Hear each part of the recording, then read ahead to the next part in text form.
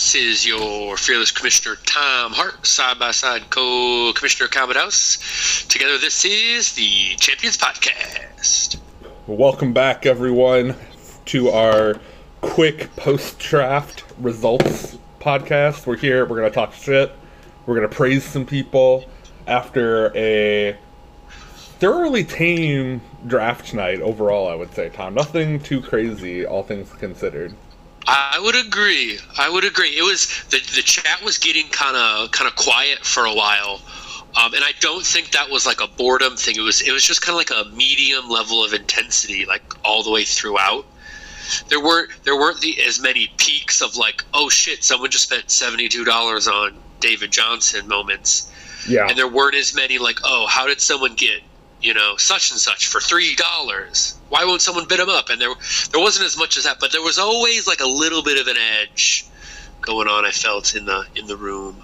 So I agree with your statement. Yeah, I was like, everybody was for the most part pretty serious. We had only a small handful of bidding wars. Obviously, Castro spent all of his money in the first 5 minutes, and then just kind of coasted.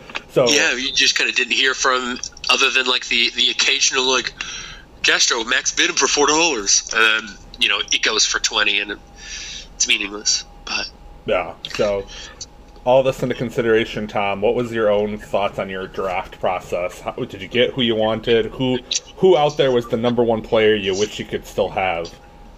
Right, I think that's the way you got to look at it. Is did you get what you wanted? Because we don't know if what we wanted was what we should have wanted yet, right? Some years it's good to go heavy wide receiver, some years it's not, or some years there's good, you can go deeper into the bench and find some guys, and sometimes not so much. So I came in with a strategy. I really did want to not front load my starters, but just really only invest in starters. So I wanted a couple of top tier ish guys, and then a bunch of 10 to 15 guys, and then ones across the board on the bench and defense. And that didn't happen. So I wish I would have been a little more aggressive on a few picks. Yeah. I mean, just one or two more players throw an extra $3 or $5 into the bidding war. That's the only change. Because everyone I got, I feel like I'm happy. Almost everyone, the majority at least, I'm happy with the value I got from them. In a vacuum, each player I think did well. But I accrued all that value, and I should have spent it to upgrade somewhere, or upgrade more than I planned on. Yeah, I can see that. So I give myself a middling B, an 85 out of 100 on accomplishing what I wanted to. Good, but B's can get you into a state school, but I ain't going to the Ivy Leagues of fantasy football draft success. What about you, Kyle? Yeah, so from my point of view, I got out of my draft targets, so people I wanted to come home with no matter what. I got 3 of the 4 running backs I wanted. I got both of the quarterbacks I wanted. And then I got 2 of the 3 receivers I wanted. So really the only place I got an unintended player was Logan Thomas. Okay. When I really wanted TJ Hawkinson. So, I mean, for me, it's I basically executed what I planned on doing to a T. It's more just, we'll see how it goes, because it was very much a high-risk, high-reward strategy. Yeah. So what was the one running back? I really didn't want Miles Sanders. Okay, good. Yeah, he was more of my... I was hoping it wasn't the one. But as a flex player, Miles Sanders is a lot... Miles Sanders otherwise would be somebody's number 2 RB. So, for me to have him as a flex player, and also it's hopefully he gets an actual offensive line this year compared to last year where 3 of his 5 starters was out. Right. So it's I don't love it, but I'm okay with it, again, as my, last flex option versus, other people out here who are going to have, Brandon Cooks like there's a lot of people that have worse flex options. Me, I really wanted instead of him, I personally really wanted either Gibson, or I also kind of was leaning towards Dobbins. Oh yeah, so, I get that. Those are, I mean, younger second roundish running backs. I mean, those are often, when those guys hit or when they overachieve, those are kind of league winners, really. Yeah, so I get one of those guys. Yeah, my thing was, I think I have like 4 of the top 10 receiving running backs, so we'll see how that works. Again, very high risk, very high reward, and a lot of it's going to come down to, can my quarterbacks, my youngins, come up and beat the established Russell Wilson, Patty Mahomes? Because rolling with Tua and Trevor Lawrence is interesting. Yeah. Florida, baby. Yeah, I'm rolling high on Florida man. It's the year of Florida man. Oh, boy. Okay. So, enough talking about us, though. Yeah, that's it. And Tim, let's talk big picture, right? Let's ignore ourselves. Yes. What's your, like, bottom tier grouping of teams? So for me, it's pretty clear. I agree. What? I said I agree.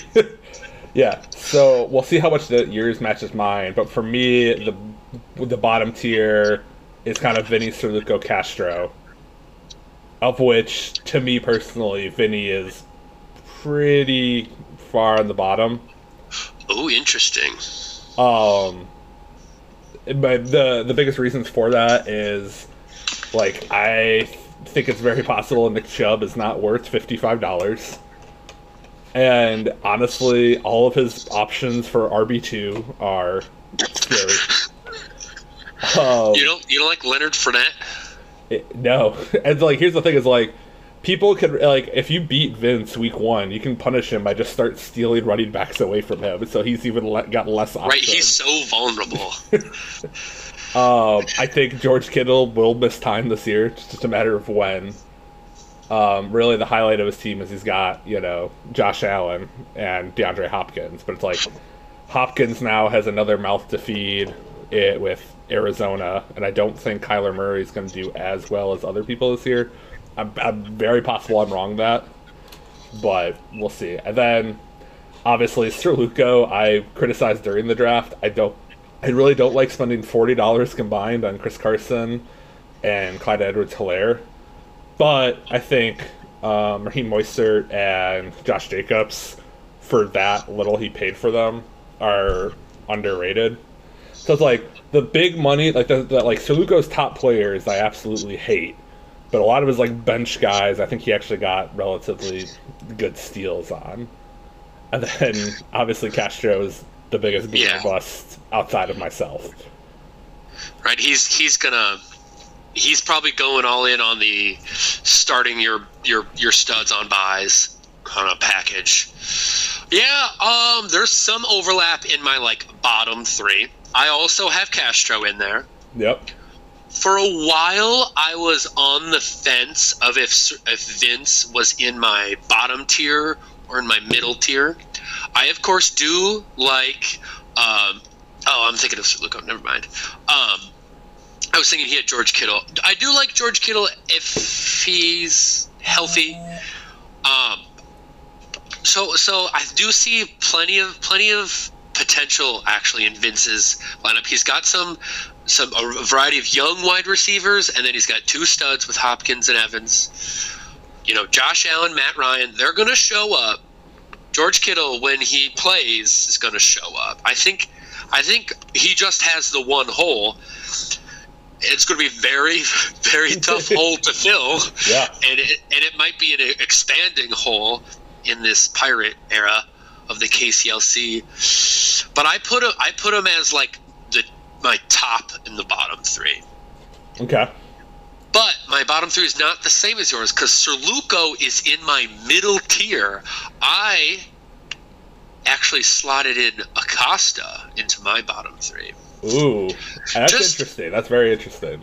I mean, I mean, at the top of his team, I mean, it's Diggs and Elliott are his only, like, go-to studs. And who knows what the heck we're getting out of Elliott. He's old and fat, and the team is all invested in Dak now. Dak's the guy that they're trying to get up long-term with all the money. That's who they need to reward this year. So they might be extra pass-heavy. So Zeke might take a step back, and then there's Diggs. He'll be good. But once you get past that, no one really excites me at all, other than by name brand, Julio Jones at $11 sounds cool. But will he have the same chemistry with Thrill? Will he outcompete A.J. Brown? Will he be the number one? Will he be the number two? I don't know. There's some question marks there. And, of course, he's got Kyle Pitts, and we all know that's worth nothing. That's worth one Kyle Pitts. It's worth one Kyle Pitts. Acosta is to clarify, Acosta, Vince, Castro were my bottom three. It's hilarious because to me, Acosta is a top 3 team. Oh, shit. You do love Kyle Pitts, don't you? It's not so much that, but I think his core, players I really like. I think Cup of Poop is out for going to have a career year. Oh, interesting. You like the Stafford connection? I think it's like Stafford loves force-feeding receivers. Like, remember, literally every, wide receiver one in Detroit, they just get force-fed by Stafford. For $11 on a guy who could end up as a top 10 receiver, I easily think that. He's going to get touchdowns because, Stafford doesn't like throwing to tight ends. True. To me, he's probably going to be the number one, red zone target and a Rams team that's going to probably have 9 wins. That's good. To me, again, I think I'm higher on, Mike Davis as an RB2. I don't think he'll necessarily end the year as a top 20 running back, but I think to start the year, he's going to be good enough. And then Mike Davis will get touches, that's for sure, especially when you're looking at a flex running back. That's kind of rare, to be honest. There aren't many real, locked-in starters, not much competition there for catches and carries. Yeah, so, he'll be fine. For me, it was more just, of my own personal wide receiver rankings, he has 3 of the people I consider to be top 10 receivers for the end of the year. Oh, shit. Scary Terry, Diggs, Cup of Poop. So if he has 3 top one wide receivers, again, my own opinion, right. And then 2 serviceable running backs, not great, but they're not going to lose you weeks. And then with potentially Justin Fields and Justin Herbert, that is a very deadly combination. And he is very much like a... Did he have a third quarterback? As of right now, no, he does not. Because as of right now, they're saying Justin Fields is not starting week 1. Yeah, I'm guessing he's not going to start because it's do you really want to throw your rookie quarterback to, isn't it, L.A.? They're playing the Rams. They're playing Cup of Poop. Yeah, throw him against Aaron Donald. Yeah, that sounds like you don't need to scar the man with his is this what it's like every week? Yeah. So again, Acosta's not my top team, but I have him higher. So for Tom, let's say who is the top team that you think did really well? Top team that did really. I mean, I think this is where we might agree because we talked about this a little bit. Of course, ignoring my own team because I like the team I got. I do put Garrett as number 1. Just really solid players, top to bottom. He's got he doesn't have a Christian McCaffrey, I'd say, on his team, but you look at his running backs, they're gonna be, or his wide receivers, they're absolutely gonna be involved, and Lamb and Robinson could both take steps forward. Robinson just could get a better quarterback, and Lamb could just be a bigger part of Dak Prescott's offense. Especially they've got injuries at wide receiver right now. We don't know what Amari Cooper his availability is going to be. He'll probably play, but he might be 100% to start the year. So CeeDee Lamb could be even a top 10 guy there. as quarterbacks, I mean, his bad quarterback is Russell Wilson. Yeah. And then there's his running backs. Only his two top running backs are young guys in offense not the best of offenses, but they're clearly going to be big parts of their offenses. Yeah. They're not going to have too much competition. And they were both, I believe, top 10 running backs last year. And he got young guys who should be getting better at, like a second round, third round running back price. Yeah. I mean, it's really hard to go against that. To me, Garrett was, I think, my second highest.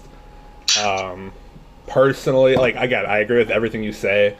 The only thing against Garrett is, again, like, I think his running backs are good in a vacuum, but you can really, like, if one of them goes down, he's really less vulnerable. Yeah, and it's one goes down, and then the youth also means, like, how proven were they really last year?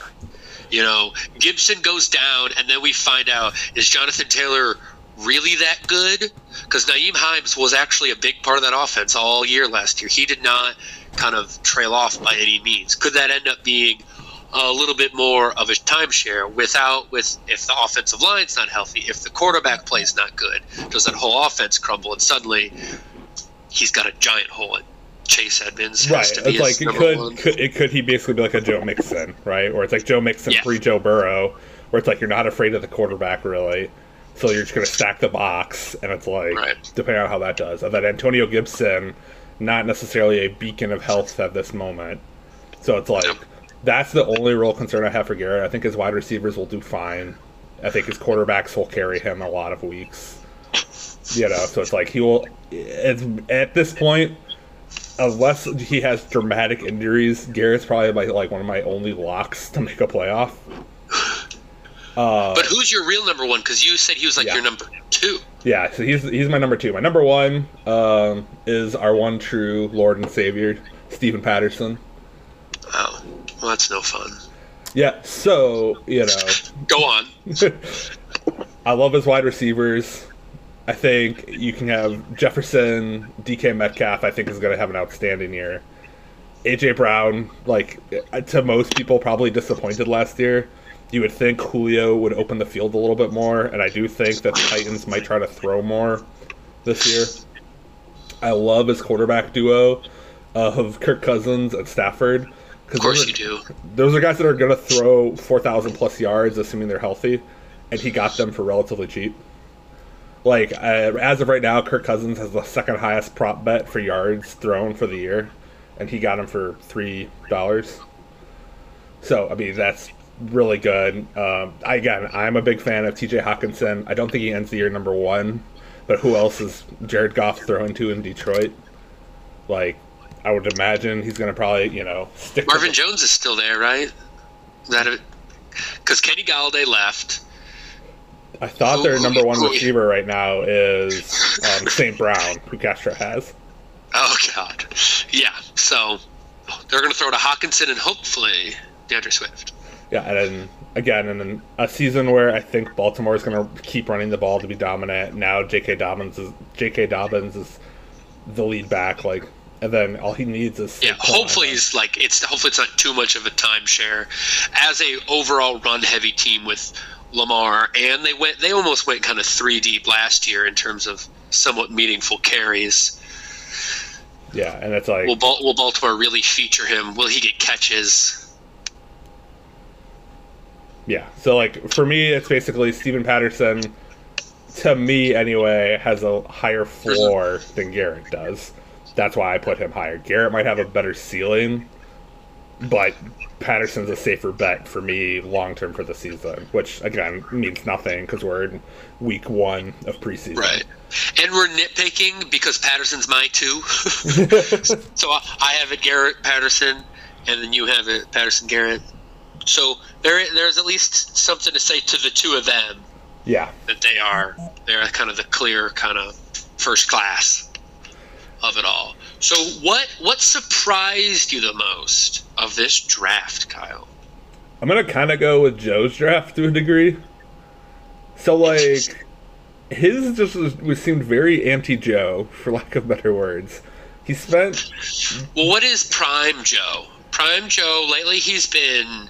I think he just, like, he vultures the middle rounds to a degree and doesn't buy top-end talent. Usually gets good quarterbacks. Right.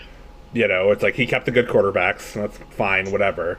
But it's like, it's hard for me to think that, you know, Joe is comfortable with Joe Mixon, that he's comfortable with Alvin Kamara in an offense without Drew Brees. Like, I feel like it's a lot of just non-Joe picks, for lack of a better term. Joe's team is one that, like, if Kamara goes down, Joe's in trouble real quick. Like, Kamara is carrying a lot of the points on this team hard. I do he's got some upside with his bench. He's got some rookies. Of course, if whatever reason the Denver passing game takes a step forward, Judy, his namesake, could step up. You know, he's young. Who knows? And then Devery Henderson in L.A. Could have a very big role there with the Rams at $16 for a running back. Yeah, I just if I was going into the draft and I was like, hey, Joe's going to spend the second most amount on a single player, like, that doesn't seem right. Yeah. Let alone, hey, guess what? Joe's going to spend $120 on 3 players. Nah, as much as Castro spent on 3 players, who broke 166, it looks like. Yeah. 165. Yeah, 166 on 3 players. Jesus. So that's the thing is, like, Joe to me, is resting an entire season on Kamara, and it's like, even if he gets injured, and he does, I think he might have had Murray picked up. I don't remember off the top of my head. Regardless, how many teams, there's a lot of teams here where if they lose arguably their best player, I still think are in an okay position. Mm-hmm. Joe is not one of them. Right. I guess the only benefit you look at is, Michael Thomas having a strong second half of the year. So if he does have a big injury. Yeah, it's like that's his comeback. Yeah, because it's he can hide Michael Thomas on his IR and not have to deal with it. So it's like. Right. But yeah, really, the only other team we didn't talk about at all yet is Wilson's team, which it seemed weird. Another interesting one. Yeah, he was. It feels like he didn't really spend that much money. He spent $100 essentially, or over $100 on Christian McCaffrey, David Montgomery, Keenan Allen. Yeah, Keenan Allen was a little inflated just because of, there wasn't any competition. There was too much money on the board when he came up. But yeah, to see, David Montgomery, 26, McCaffrey, $90 between those two. And then, what else is on his team? Deshaun Watson and Jalen Hurts are as likely, or who the fuck's going to be his super flex? I guess Derek Carr might even be the best one week 1 before we know how bad Jalen Hurts is. Yeah, and it's just he's real thin, but I guess that doesn't matter when you're doing a Pirate League. Right. This is the guy who wanted a Pirate League more than anyone. Yeah, so he's really banking on... Does this look like a Pirate-optimized team? Because I don't think so, because he has some sexy bench players that I would want to take. Yeah, I would take Harris. I would take Sutton. Right. Yeah, for free, I would take them. I obviously didn't outbid any of them, but I'd like them if I could trade some shitty $1 player for them. I would love it. Well. He of course was also famously not getting a defense, but then he's traded Deshaun Watson, so he doesn't have Watson anymore. So that's at least gone. He does owe a Chicago Bears defense now. See? But what the fans really want to hear, Kyle, is what's with all the defenses? Yeah. My end goal was essentially come out of the draft with one, swappable bench person and then maybe 2 at most, and then the rest are defenses. And then worst case scenario, like But why? I think of it more as like almost like best ball to a degree, which is like all I need to do is be a top 8 finish. Yeah. And so it's like if I do good, I'll take other people, and then it's fine. I swap out a defense. I'm not giving that team anything of value. It's like bench players do you no good at the start of the year, really, outside of just surviving injuries. True.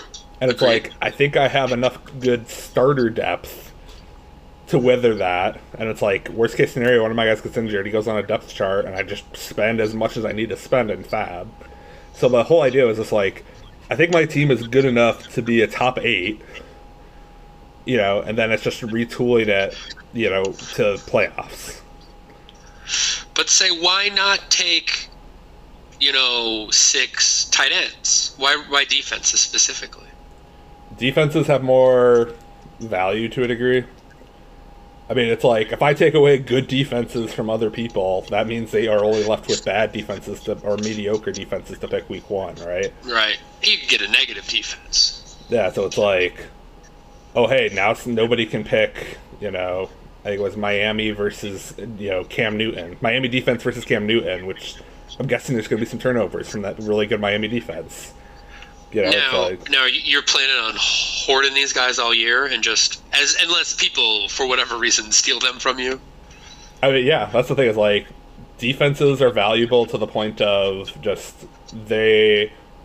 because of how wide of a range a defense can score on a week to week.